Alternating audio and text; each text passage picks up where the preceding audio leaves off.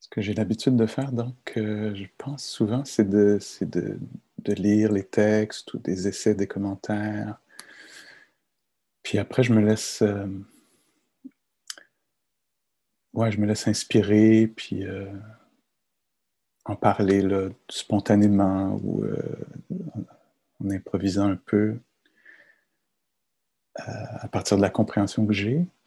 Mais là, ce week-end, j'ai amené un peu des textes, donc je vais les lire directement. Je ne sais pas trop si c'est aidant, parce que des fois, la lecture, ça fait un peu plus lourd que de parler directement. Je ne sais pas, en tout cas, vous me direz si c'est aidant ou pas. J'avais un autre petit sutta que je voulais lire. Alors, encore une fois, si vous voulez, je vous invite à fermer les yeux si c'est juste pour vous, si ça peut vous aider à vous laisser imprégner par les images ou l'histoire ou les analogies ou quoi que ce soit. Alors, supposons qu'il y ait un bassin d'eau souillée, trouble et boueuse. Une personne ayant une bonne vue et se tenant sur la rive ne verrait pas de coquillages, de graviers et de cailloux, ni de bancs de poissons nageant et se reposant. Pourquoi en est-il ainsi? En raison de la nature souillée de l'eau. De la même façon, une personne à l'esprit souillé connaîtrait son propre intérêt, l'intérêt des autres, l'intérêt des deux. Elle réaliserait un état humain supérieur, une distinction vraiment noble en termes de connaissance et de vision. Une telle chose est impossible. Pourquoi est-ce ainsi? À cause de la nature souillée de son esprit. Supposons qu'il y ait un bassin d'eau claire, limpide, non souillé. Une personne ayant une bonne vue et se tenant sur la rive verrait les coquillages, le gravier, les galets, ainsi que des bancs de poissons nageant ou se reposant. Pourquoi cela?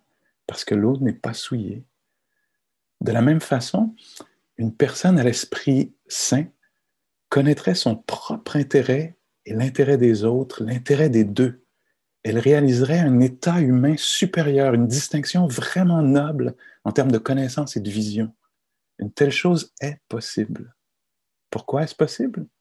En raison de la nature intacte, non souillée, claire de son esprit. Et là, ce que je veux faire, c'est aller chercher un petit morceau de ça parce qu'il y a un langage presque codé là-dedans que je voudrais décoder un peu avec vous. Donc, quand il parle de l'absence de sagesse ou de la présence de sagesse, il utilise des mots, bon là, c'est peut-être un peu tarabiscoté là, dans le français, traduit peut-être de l'anglais, traduit du pali. Ça nous vient peut-être de loin, cette histoire-là. Mais en tout cas, les mots qui sont utilisés ici, c'est une personne à l'esprit sain connaîtrait, bon, il y a deux aspects à la sagesse là, dans le code ici. Là. Il y a un premier aspect où on dit la personne connaîtrait son propre intérêt, l'intérêt des autres et l'intérêt des deux. Ça, c'est une forme de sagesse. Connaître ce qui est bénéfique pour soi et pour les autres. Il y a une deuxième sorte de sagesse dont on parle ici. Donc, il dit d'un côté, cette personne connaîtrait son intérêt, l'intérêt des autres et ce qui est dans l'intérêt des deux. Une forme de sagesse. Une autre forme de sagesse, on dit ici dans ces mots-là, elle réaliserait un état humain supérieur, une distinction vraiment noble en termes de connaissance et de vision. Alors, une réalisation, on pourrait dire, supérieure. Donc, une autre forme de sagesse que celle de connaître ce qui est bénéfique pour soi et pour les autres. Alors, je veux ramener ça un petit peu ici, puis c'est ça, essayer d'en parler un peu librement, définir ça. Parce que pour moi, c'est ce que je comprends là, au cours des années, comme les deux choses qui se passent, les deux formes de sagesse qui se développent. Puis là, je les présente comme ça, mais une influence l'autre. Il y a un jeu de vase communicant là-dedans, là, mais quand même, on peut le présenter comme ça parce que ça peut nous aider à comprendre un peu le territoire, la carte puis peut-être la destination, le chemin qu'on emprunte et tout. Et donc, il y a une forme de sagesse qui se développe dans l'assise, dans ce qu'on faisait ce week-end. On peut même le regarder sous cet angle-là, de dire, ah, est-ce que c'est arrivé ça ce week-end dans la pratique? Est-ce qu'il y a eu cette forme-ci et cette forme-là de sagesse qui s'est développée? Hein? Et donc, la première, c'est celle où on apprend à sentir, puis j'aime beaucoup parler de ça parce que ça parle tellement de vipassana, compréhension profonde, compréhension incarnée, compréhension intuitive. Euh, donc, on n'est pas là on n'est pas dans l'intellect, on n'est pas dans le conceptuel, on n'est pas dans les idées. Hein, c'est cette forme d'intelligence-là, ben les deux, mais cette forme d'intelligence ou de sagesse ou de discernement, c'est très, très, très incarné. La compréhension, elle va être vécue. Et donc, ce discernement-là, c'est pouvoir reconnaître les attitudes en nous qui sont aidantes, porteuses de bien-être, peut-être immédiatement ou dans le futur. Quelles sont les attitudes, les qualités d'esprit qui sont aidantes? Quels états mentaux sont nuisibles? Et la pratique, c'est d'aller vérifier ça, encore une fois, de façon vécue, de façon empirique. Certains d'entre vous m'avez peut-être entendu très souvent parler de ça. Mais je pense que c'est... je le ramène encore, oui, c'est ça. Expérientiel, exactement. Et donc... puis aussi, ce que je veux dire, c'est que souvent on pense que quand on pratique la méditation, soit quotidiennement, sur le coussin, ou comme si on se voit, on se perçoit un peu comme un bouddhiste, on pense qu'on devrait ceci ou cela, ou on s'attend ceci sur le coussin, ou dans la retraite, on voudrait ressentir ceci et cela. Puis souvent, on va penser que ça doit être les belles choses, la concentration, la bienveillance, la clarté d'esprit. Puis on peut devenir frustré parce que c'est pas ce qui est présent. Mais en fait, c'est important que les autres attitudes ou qualités soient là parce que c'est ce qui nous permet, dans le silence, dans la présence un peu accrue, avec moins d'éparpillement, de sentir l'impact sur notre propre psyché, là, sur notre propre système des différentes tendances qui visitent l'esprit. Là. Alors, dans l'impatience, dans ma vie quotidienne, je peux facilement penser que c'est parce que les choses ne vont pas assez vite, ceci, cela. Mais sur le coussin, il y a une chance que je me rende compte de l'impact sur ma propre psyché de l'impatience. Hein, en baignant dedans, que je sois secoué, c'est ça, vipassana, on pourrait le traduire par ce mot-là, secoué, touché profondément par, donc, s'éveiller à la nature des tendances de l'esprit. Les mots en pali, quels sont-ils? Vous pouvez les avoir entendus de quelqu'un d'autre, mais j'ai l'impression que j'y ramène à Nadège, je vois tes lèvres bouger. D'ailleurs, je suis content de vous voir ensemble, Valérie, Nadège. C'est vraiment une joie de vous voir là ensemble. Euh, Est-ce que tu es en train de dire, Nadège, Kusala et Akusala? Est-ce que je lis ça sur tes lèvres? Oui, exactement. Puis Damien, puis Nathalie, en tout cas, il y a de plein d'entre vous qui disent, ah non, pas encore ce truc. Alors, ça, c'est une forme vraiment très, très belle de sagesse. Euh, qui est la capacité de reconnaître en soi que, oh, non, ça c'est troublant, ça ce n'est pas pour mon bénéfice, c'est pour le bénéfice des autres. Je le mets en mots, ces mots-là, pour moi, ils parlent beaucoup, mais dans la méditation, dans la présence méditative, ce n'est pas des mots, c'est une reconnaissance intuitive, on est dans le préconceptuel, hein? Et, donc, je ne sais pas comment dans quel mot le mettre, justement, là, mais on est assis là, puis tout à coup, on est touché par la bonté en soi, ou la bonté dans le groupe qu'on sent, ou qui vient du guide, là, celui qui est dans ce rôle-là, là, momentanément. Et il y a quelque chose qui reconnaît que c'est bon, que c'est une bonne façon de vivre. Me suivez-vous quand je dis ça? Il y a quelque chose qui reconnaît, là, c'est indéniable, parce que c'est vécu.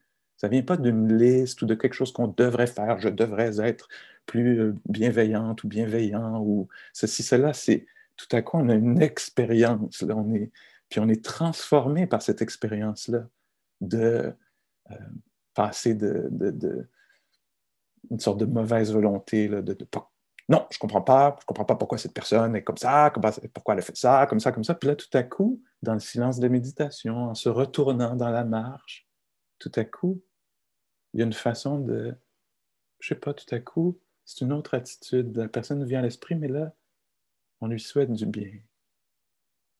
Puis on sait que c'est difficile d'être un être humain. Je mets des mots, là, mais c'est pas des mots. C'est juste, la personne nous vient à l'esprit, puis tout à coup, c'est un autre angle. C'est une autre façon d'être avec cette personne-là en pensée. Et tout de suite, on n'a pas besoin d'ajouter des mots. Tout de suite, on se dit, ah, ah, merci, ça fait 4 ou 5 ans que j'attendais de porter cette relation-là d'une autre façon. Tu sais, et je ne pouvais pas le décider, ce n'était pas une question de volonté, hein, c'était une question de sensibilisation, une question de créer les conditions intérieures pour que tout à coup, oui, le cœur s'ouvre ou relâche un peu de sa saisie, là, de sa façon d'être braqué, puis d'avoir une opinion. Puis là, ah, ça tombe, ce truc. Puis là, on dit, ah, oui. Et ça, c'est fort, hein, parce que ça, personne ne peut nous enlever ça. Là. On a une expérience viscérale. On a une expérience... on était impacté, on était impressionné. Il va rester une mémoire de ça dans le système parce qu'on reconnaît, ah, ou si c'est du jugement envers soi-même qu'on a, puis que tout à coup, il y a une façon de se donner une chance au coureur, de ne pas se disqualifier immédiatement. Puis on reconnaît cette attitude, on le vit, que tout à coup, il y a un peu moins de dureté envers soi-même. Et là, ah, il n'y a pas un mot à ajouter, là. On vient de comprendre pour nous-mêmes. Ah, je me souviens à quelqu'un que j'aime bien, euh, qui me racontait justement dans une retraite quelque chose comme ça, que ça faisait... en plus, c'était une longue retraite, puis cette personne-là me décrivait que ça faisait en fait un peu des semaines là, dans cette retraite-là qu'elle se promenait en cherchant l'approbation des enseignantes, enseignants. Dans les retraites en résidentiel, parfois on a une tâche, on doit, je ne sais pas, nettoyer les toilettes ou couper des légumes, ou la communauté participe là, à la bonne vie du centre pendant peut-être une demi-heure, 45 minutes, 1 heure par jour. Tout le monde fait une petite tâche.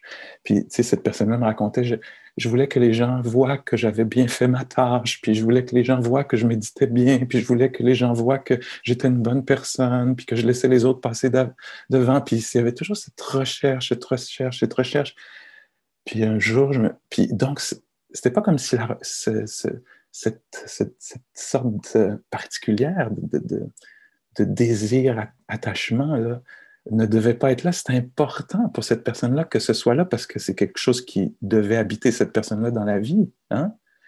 Et donc, ça devait être là, puis ça devait être là pendant toutes ces semaines-là jusqu'à ce qu'un moment, cette personne-là décrive, là, il y a un moment où je suis retourné pour la 150e fois dans la salle de méditation.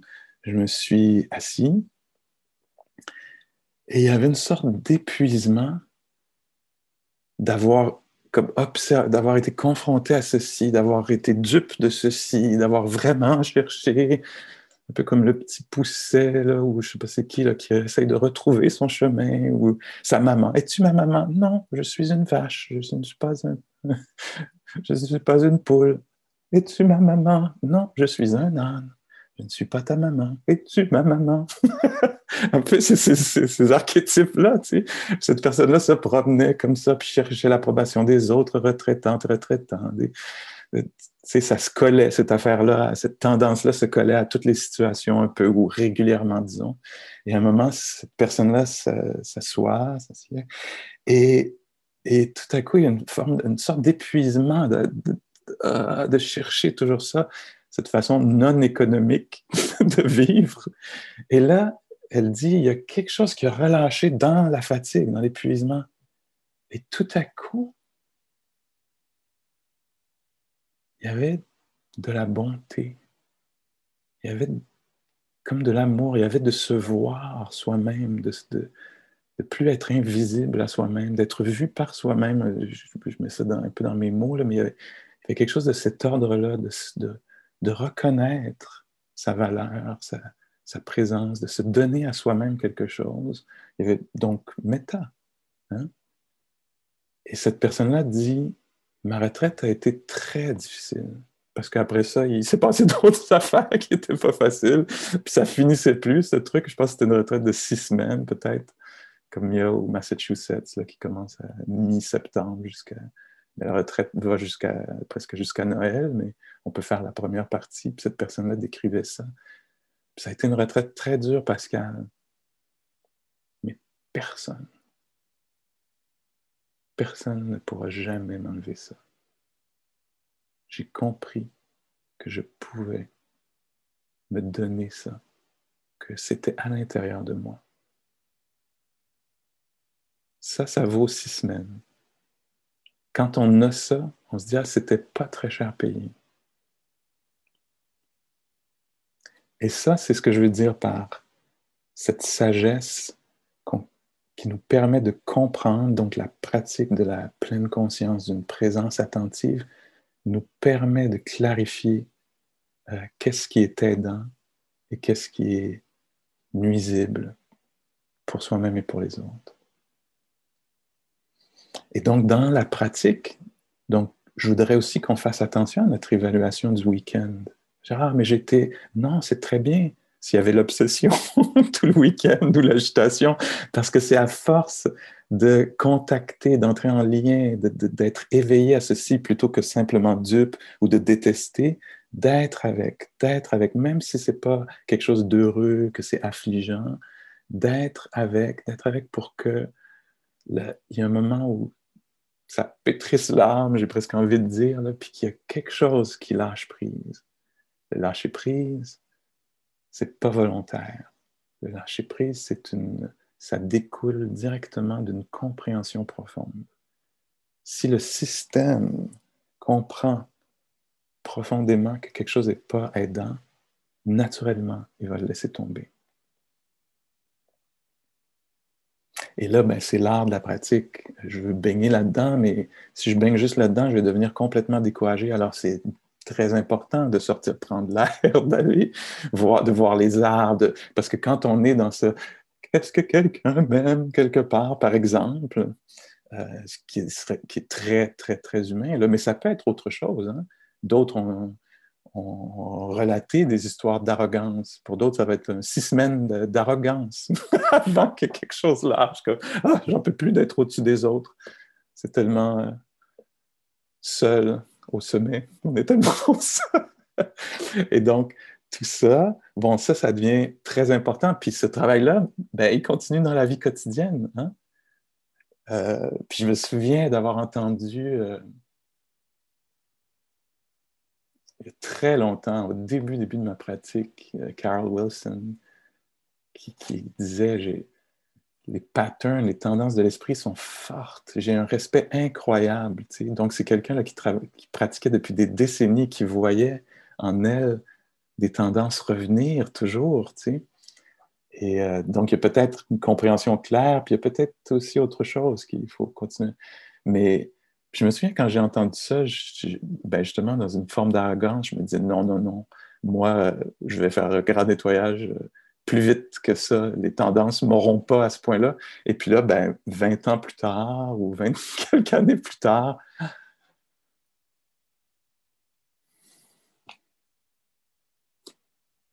impatience qui monte et qui prend la parole, et après remords, excuses, contrition. Mais moins de haine de soi.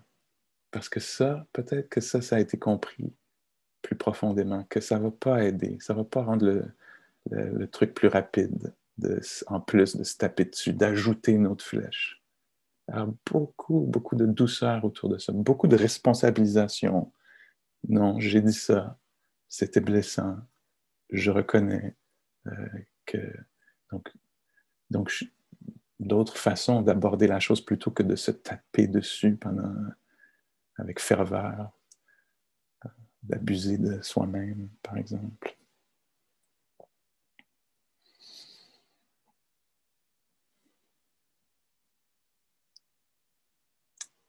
Alors, ces tendances-là vont être révélées, puis justement, c'est encore cette alchimie dont je parlais ce matin, là, où on va se retrouver avec ces tendances-là, puis plutôt qu'elles mènent vers plus de jugement de soi-même, plus de désir d'être autrement, tout ça, il pourrait y avoir cette alchimie où ces situations difficiles en soi ou à l'extérieur vont mener vers de la tendresse, vont mener vers de formes d'intégrité, de responsabilisation sans la culpabilité, etc.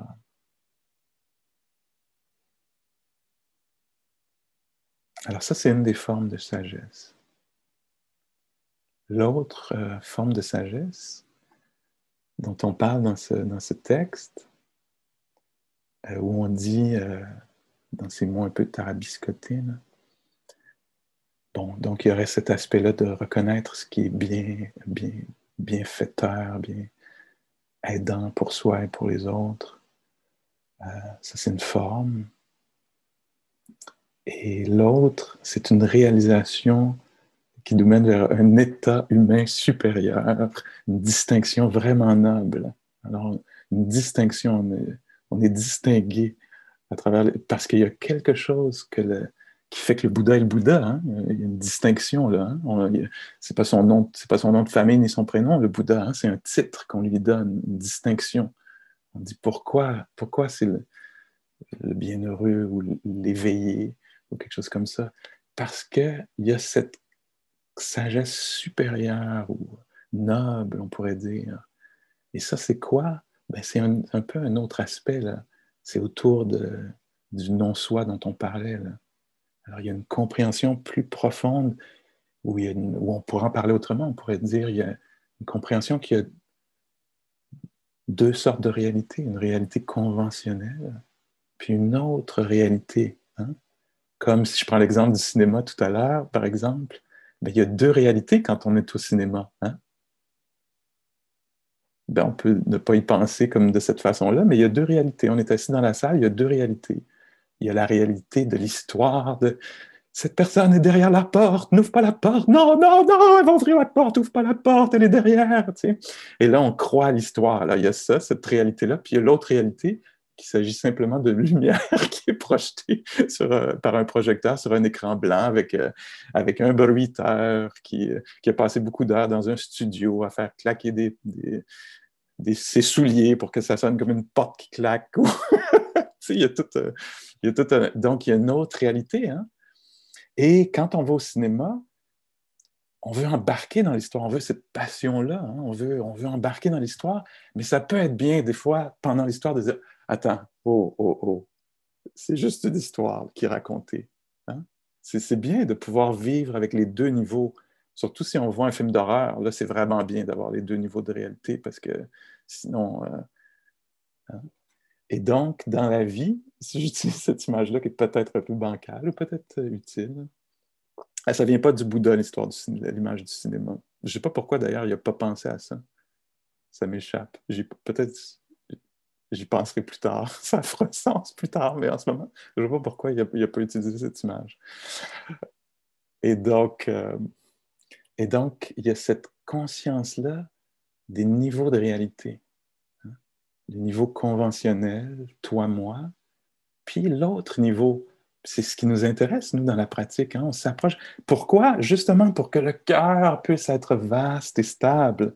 Parce que si on est juste dans le film, ce ne sera pas possible d'avoir le cœur stable. Il va falloir avoir une conscience des deux niveaux de réalité pour pouvoir vivre les difficultés, puis être engagé dans sa vie. Si on est juste dans le conventionnel, on va être trop pris dans l'histoire, tout va être personnel. Puis si on est juste dans l'absolu, ben, on va être un peu détaché, on va flotter. Il va falloir que quelqu'un nous raccompagne à la maison, nous, nous nourrisse, etc. On sera plus relationnel. Alors, on ne veut pas juste l'absolu, on veut vivre avec une conscience des deux niveaux de réalité. Dans la pratique, on s'approche du niveau de l'absolu. Hein? De quelle façon? Ben parce qu'on s'intéresse que, que, aux éléments constitutifs de la réalité, aux éléments de base. Je cherchais l'expression building blocks. Hein? Alors, quand je dis on s'approche des données, là, tout à l'heure, quand je parlais de ça comme ça, là, on s'approche très près de la porte des sens, puis plutôt que de partir dans les histoires conventionnelles, conçues, créées, on reste très, très près de l'expérience. Puis comme j'essayais aussi de décrire un petit peu à Vincent plus tôt, ben à tous nous autres, là, je disais, oui, en étant attentif comme ça, on passe du conventionnel à l'absolu. Hein? Je respire, mais mon Dieu, ma respiration, mais j'ai aucune concentration, j'y arriverai jamais, etc. Il y a du picotement. Alors là, on s'approche des éléments constitutifs de la réalité, les éléments de base. Ce sur quoi je mets un je, moi, à moi, en fait, au départ, c'est juste de la gravité, de l'air, de la dureté, de l'élément de la fluidité, de l'eau. Hein? Au niveau physique, là, on pourrait dire ça. C'est pour ça que dans ces instructions, le Bouddha nous amène, nous invite. Hein, viens de ce côté-ci de la réalité. Oui, oui, le côté conventionnel, il est passionnant et on souffre beaucoup. Et viens de ce côté-ci voir un peu les éléments constitutifs. Quels sont-ils? Ben, je vais t'inviter à être consciente ou conscient de ta posture, pas dans le but de l'améliorer, de savoir que tu es assise quand tu es assise, de savoir que tu marches quand tu marches. Parce que quand tu es assise, souvent tu es pris dans l'histoire, dans le film. Ah, qu'est-ce que je vais te dire à telle personne? Non, réalise d'abord que tu es assise. Hein? Puis on peut résister à ça, on peut se dire, non, mais moi j'aime le film, je veux l'histoire. Puis le Bouddha nous dit, non, mais sache simplement que tu respires. Que tu respires. Oui, mais le reste de ma vie, le futur. Sache que tu respires, sache que tu es assis.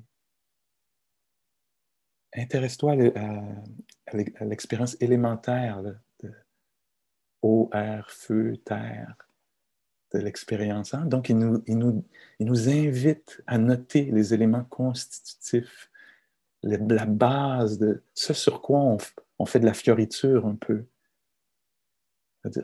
Et, et donc, de cette façon-là, physiquement, mais aussi mentalement, il va dire, hey, rends-toi compte qu'il y a une pensée qui est apparue, qu'elle est disparue.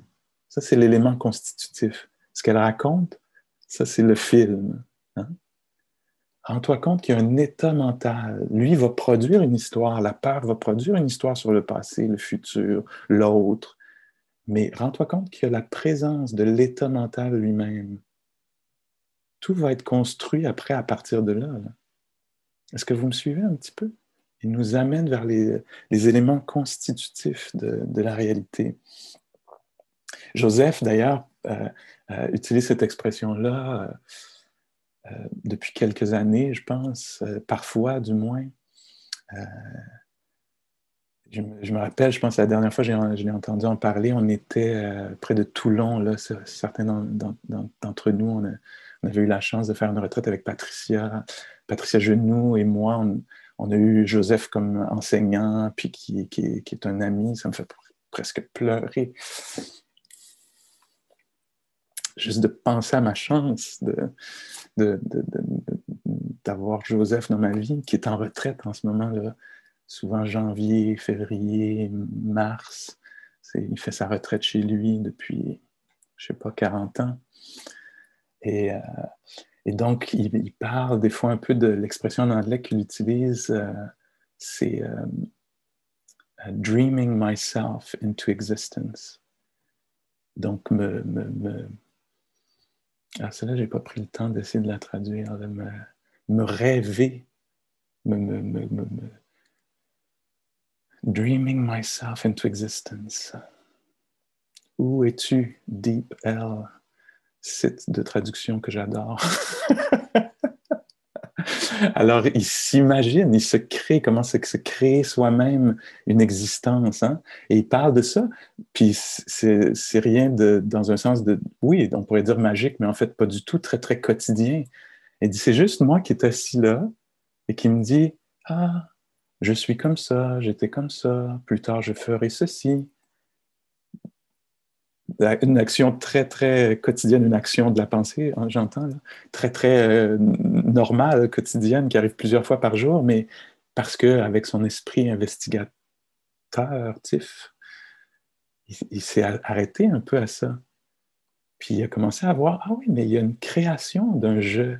Constamment, il y a une histoire qui est racontée, je vais faire ça, je... Et donc je crée une sorte de rêve auquel j'adhère sans le savoir. Et là, je suis comme ça. Et certains d'entre nous, ben, à cause de la culture, la famille, on a rêvé un peu, on a construit un jeu qui avait peu de valeur ou plus de valeur que les autres. Et là, on adhère à ce... On ne sait pas que c'est une construction, un rêve, une apparition, une construction, mais on n'est pas au courant de ça. On n'a pas cette, assez de jugeote, on dirait chez nous, je ne sais pas chez vous. Puis je le dis tendrement, là, parce que c'est très naturel, mais la pratique de la méditation va nous permettre de commencer à voir les choses pour ce qu'elles sont. C'est-à-dire que ceci n'est pas moi. Ceci est une création d'un certain moi, avec lequel je me débat ou que j'adore, selon le cas, hein, que j'essaie de changer dans mon esprit, ou, etc. Puis quand en fait, c'est une production de l'esprit. Hein? Alors, dreaming oneself into existence.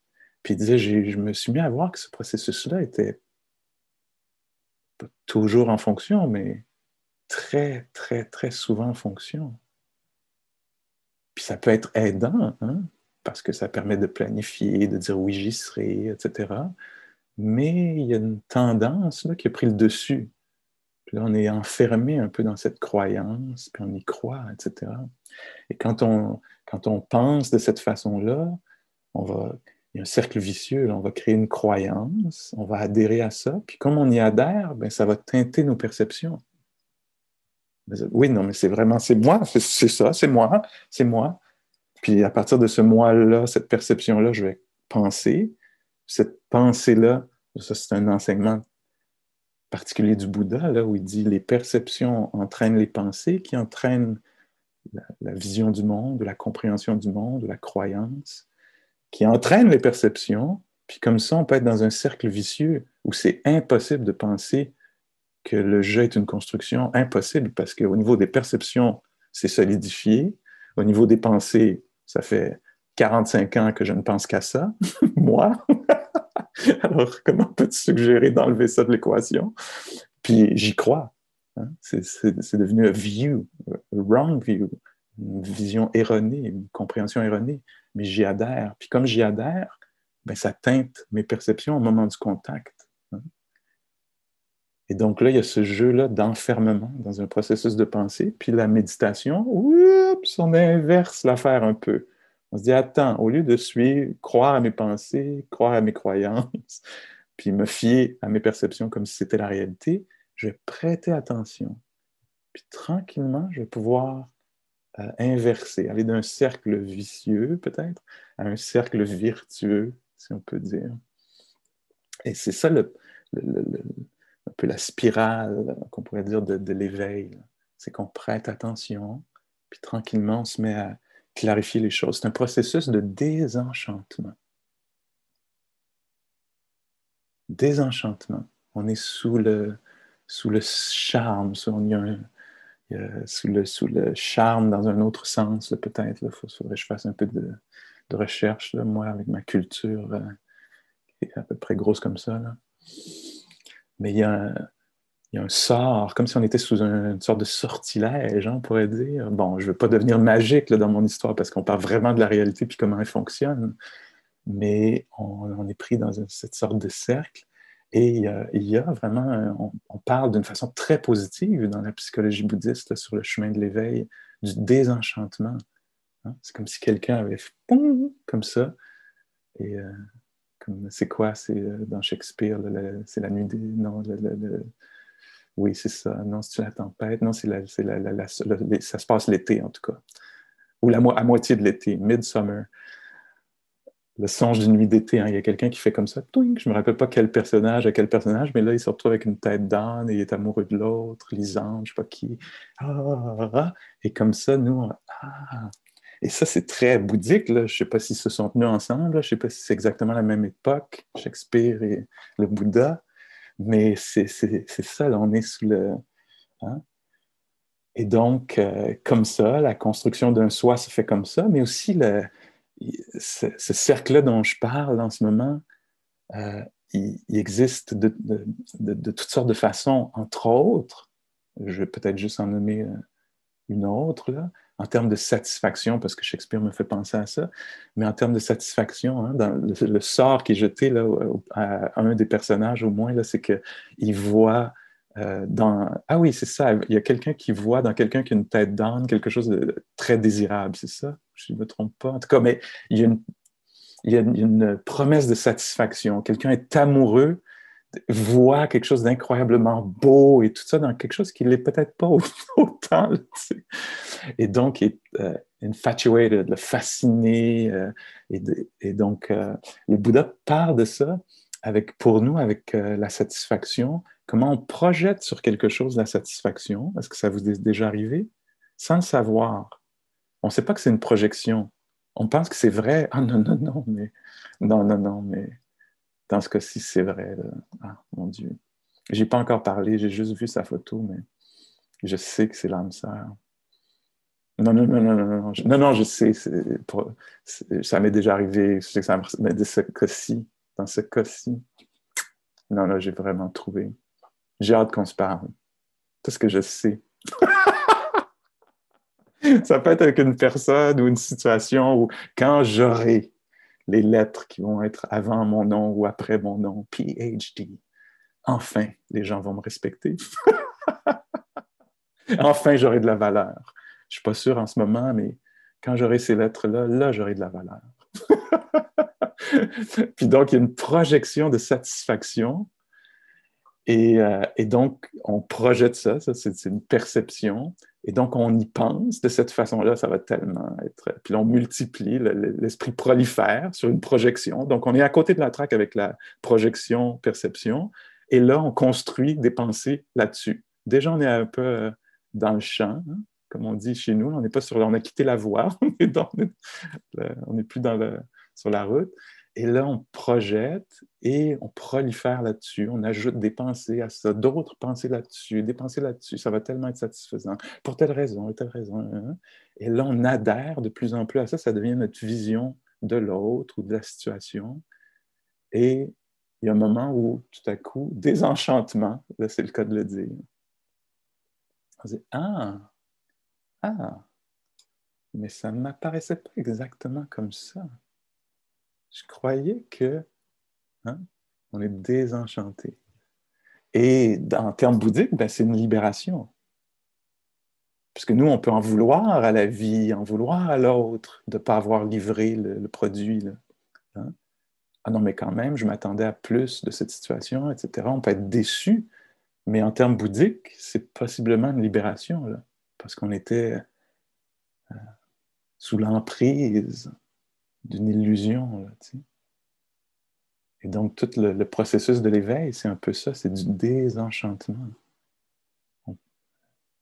Et, et c'est libérateur, ceci.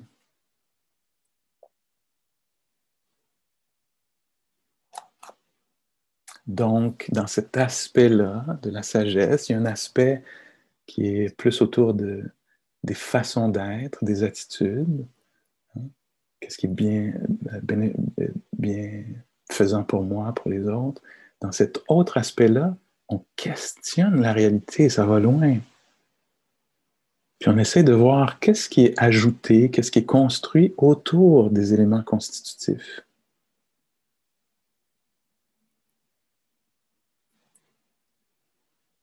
Et de cette façon-là, on peut se libérer de l'emprise, de l'idée, de la projection de satisfaction, la projection de durée, de stabilité, la projection qu'on peut plaquer sur les choses, euh, qu'on peut compter sur ceci ou sur cela, que c'est stable, permanent, solide, qu'on peut compter dessus, alors que ça va peut-être nous échapper, là. La santé, ou l'emploi, ou l'autre, hein, que c'est un petit peu plus instable que ça, un petit peu plus conditionnel, etc. Une des tendances qu'on a, je reviens à l'idée du je-moi, c'est cette tendance à la possessivité, hein, cette tendance à s'approprier. Ça va très loin, ou c'est même très, très, très subtil, ça. Cette, je cherchais ça parce que je cherchais comment traduire cette identification, cette façon qu'on a de s'identifier à des éléments constitutifs de la réalité qui apparaissent et disparaissent, hein. Alors, je m'identifie le plaisir apparaît, disparaît, puis je m'identifie à ça, je me définis par ça, puis là, je me mets à vouloir préserver ça, et là, j'en veux à l'autre ou à une situation qui a fait que mon plaisir s'est dissipé, ou à l'époque, je reste attaché, hein. Alors, cette façon-là de s'identifier, de s'approprier, puis donc cette possessivité-là. Puis je suis allé chercher le mot possessif, possessivité, puis ça disait éprouve un désir. Ah, un désir. Ben voyons donc, on revient en plein au cœur du bouddhisme avec cette idée-là de désir, de soif. Alors, éprouve un désir de domination affective. Je trouvais que ça définissait très bien cette affaire-là qu'on a de non, mais c'est moi, c'est à moi, c'est mon corps, c'est à moi, je domine effectivement mon corps. Non, il y a un corps qui est là, on veut en prendre soin, on veut décider qui y touche, etc. Et les éléments constitutifs de ce que j'appelle mon corps, c'est de l'eau, de la chaleur, si je le présente d'une façon un peu archaïque, c'est des éléments de la nature, là. Ou je ne sais pas, c'est du carbone, là, je n'entrerai pas là-dedans parce que là, je vais vraiment me planter, mais les éléments constitutifs de ça sur lesquels je m'approprie émotivement, j'éprouve un besoin de domination affective. Est-ce que vous voyez un peu ce dont je parle? C'est très naturel, c'est très répandu, disons, euphémisme. Et donc, il y a ça. Puis à travers la pratique, on apprend à relâcher un peu de ce besoin, désir d'avoir une domination sur les éléments, par exemple, ceux-ci. Même chose pour les états mentaux, hein? Si on relâche un peu de domination, de possessivité sur les émotions, ça fait du bien, hein? Ah, il y a le passage du doute, de la confusion. Je suis confus, faut que je sois, faut qu'il y ait de la clarté, je veux être clair, mais je suis confus. Ah, il y a le passage, un petit peu moins d'identification, un petit peu moins de possessivité. Tout à coup, ça devient un des éléments constitutifs de la réalité qui passe, conditionnel. Est-ce que vous voyez un peu ce que je veux dire? Et là, tout à coup, le rapport à l'émotion change un peu. Ah, il y a beaucoup d'agitation. Je n'ai pas besoin d'éprouver un désir de contrôle sur. Il y a de l'agitation qui est présente. Alors, on passe un peu là, de la réalité conventionnelle où on croit, adhère, puis tout nous prouve que toutes les émotions sont à nous, celles qu'on vit. Ah oui, la peur est vécue par les êtres humains. C'est pas si personnel que ça, hein? C'est un des éléments qui constituent l'univers. La joie, la générosité. Ah, alors au moment où ça arrive là, dans ce système-là, dans cette météorologie, là, dans cette localité, peut-être que ça peut nous apparaître moins comme étant personnel, qu'il peut y avoir un peu moins d'identification. Et puis ça c'est bon, ça. Comment trouver de la stabilité dans un monde changeant, dans un monde intérieur changeant, hein, en relâchant un peu de la possessivité sur les éléments qui constituent le corps ou le cœur. Ah, de cette façon-là, oh, tout à coup, c'est de la météorologie. Ça ne me définit pas. C'est pas exactement ou seulement à moi que ça arrive. C'est quelque chose qui est vécu, qui a lieu véritablement dans l'univers. C'est véritablement douloureux.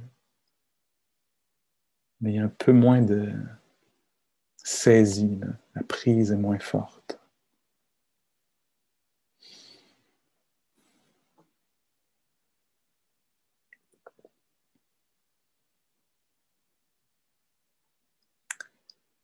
Alors, deux sortes de sagesse. Une sagesse autour des attitudes qui vont nous aider, puis une sagesse autour de la nature, de la réalité. Si vous voulez lire un petit peu plus là-dessus, je pense qu'il y a un chapitre dans... Je vais vous envoyer un petit truc là, si mes pouvoirs, mes superpowers fonctionnent. Tac. Alors, il y a un bouquin là, qui s'appelle Le noble octuple sentier. Ça a été écrit par l'idée originale, disons, est du Bouddha, le sentier octuple. Ça a été écrit par Bhikkhu Bodhi et traduit par Anne Michel. Puis donc là, c'est le PDF que je vous envoie, donc vous pouvez le lire. Puis là-dedans, dans ce qu'on appelle, je ne sais pas comment c'est traduit en français, mais la vision juste ou la compréhension juste ou sage. Vous pouvez aller peut-être voir si vous voulez relire un peu sur ces deux sortes de sagesse-là. Je pense qu'entre autres, ça se retrouve là, si je ne me trompe pas. Je ne peux pas aller vérifier, mais de mémoire.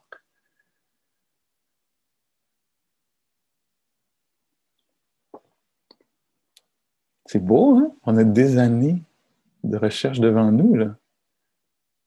C'est très beau, ça. C'est sûr que ça pourrait être oppressant. Oh mon Dieu, il y a tellement de choses à comprendre. Mais voyons voir comment l'alchimie peut jouer, là, comment ça pourrait mener vers la joie, le fait qu'on ne connaît pas tout encore. Beaucoup de découvertes à faire, là. Beaucoup de possibilités d'explorer.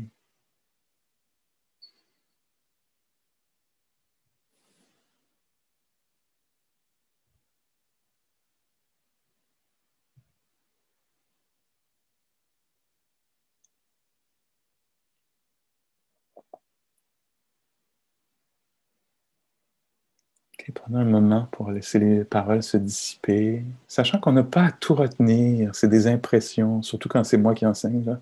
C'est sûr que ça va être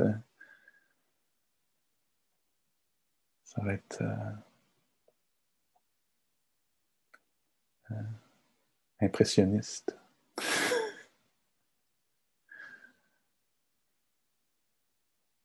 Mais parfois, il y a une chose qui reste, un écho, une résonance, là. Quelque chose qui nous intrigue particulièrement, ou qui fait sens.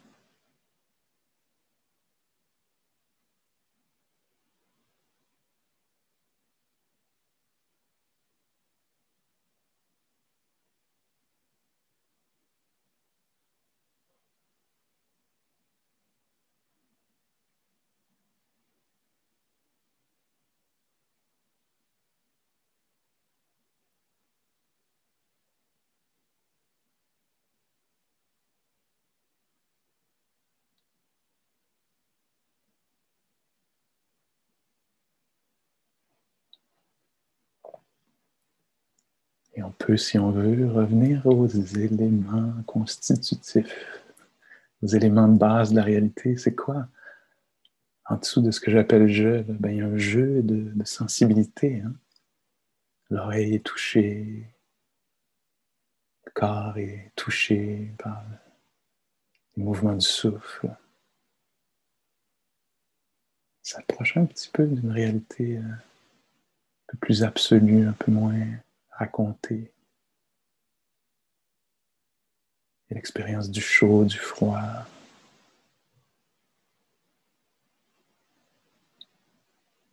C'est véritablement connu, hein? Il y a véritablement l'élément de la conscience qui est là. Vacillant, conscience d'un son, conscience d'une sensation, conscience d'une idée, apparaissant, disparaissant.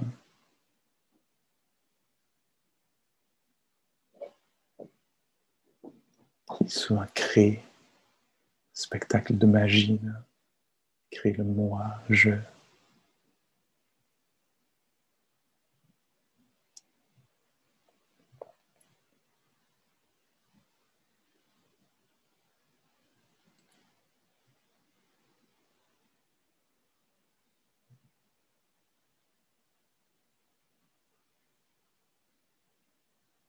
Comment puis-je éviter le regard du spectre de la mort? Ne t'approprie rien, Mogaraja. Ne possède rien, ni intérieurement, ni extérieurement. De cette façon, tu éviteras le regard du spectre de la mort. Ne t'approprie rien, ne possède rien.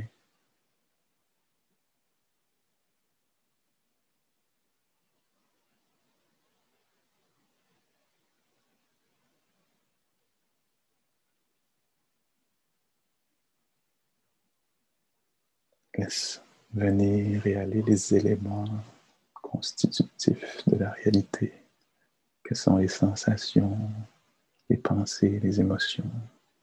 Libérés. Ce n'est pas nous qui allons être libérés, c'est tout le reste qui va être libéré de notre possessivité.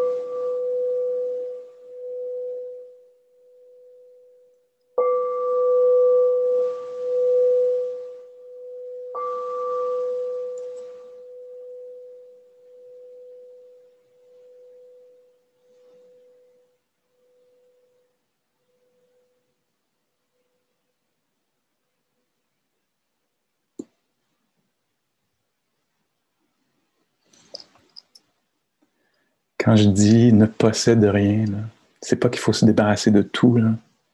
Tu peux garder ta casquette, tu peux garder tes écouteurs, tu peux garder ton coussin de méditation.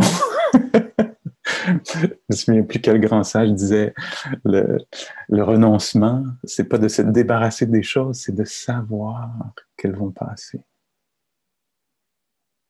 Hein? Alors, maintenant, prenons une pause. Pour certains, ce sera une marche, pour d'autres, autre chose. Puis revenons, je pense que l'horaire dit à 17h15. Revenons à 17h15 pour une dernière pratique de la méditation dans le cadre de cette retraite, du moins. Puis après ça, on va se dire bye-bye. OK?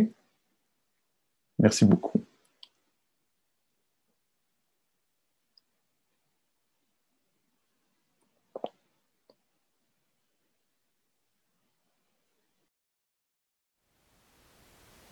Thank you for listening. To learn how you can support the teachers and Dharma Seed, please visit dharmaseed.org/donate.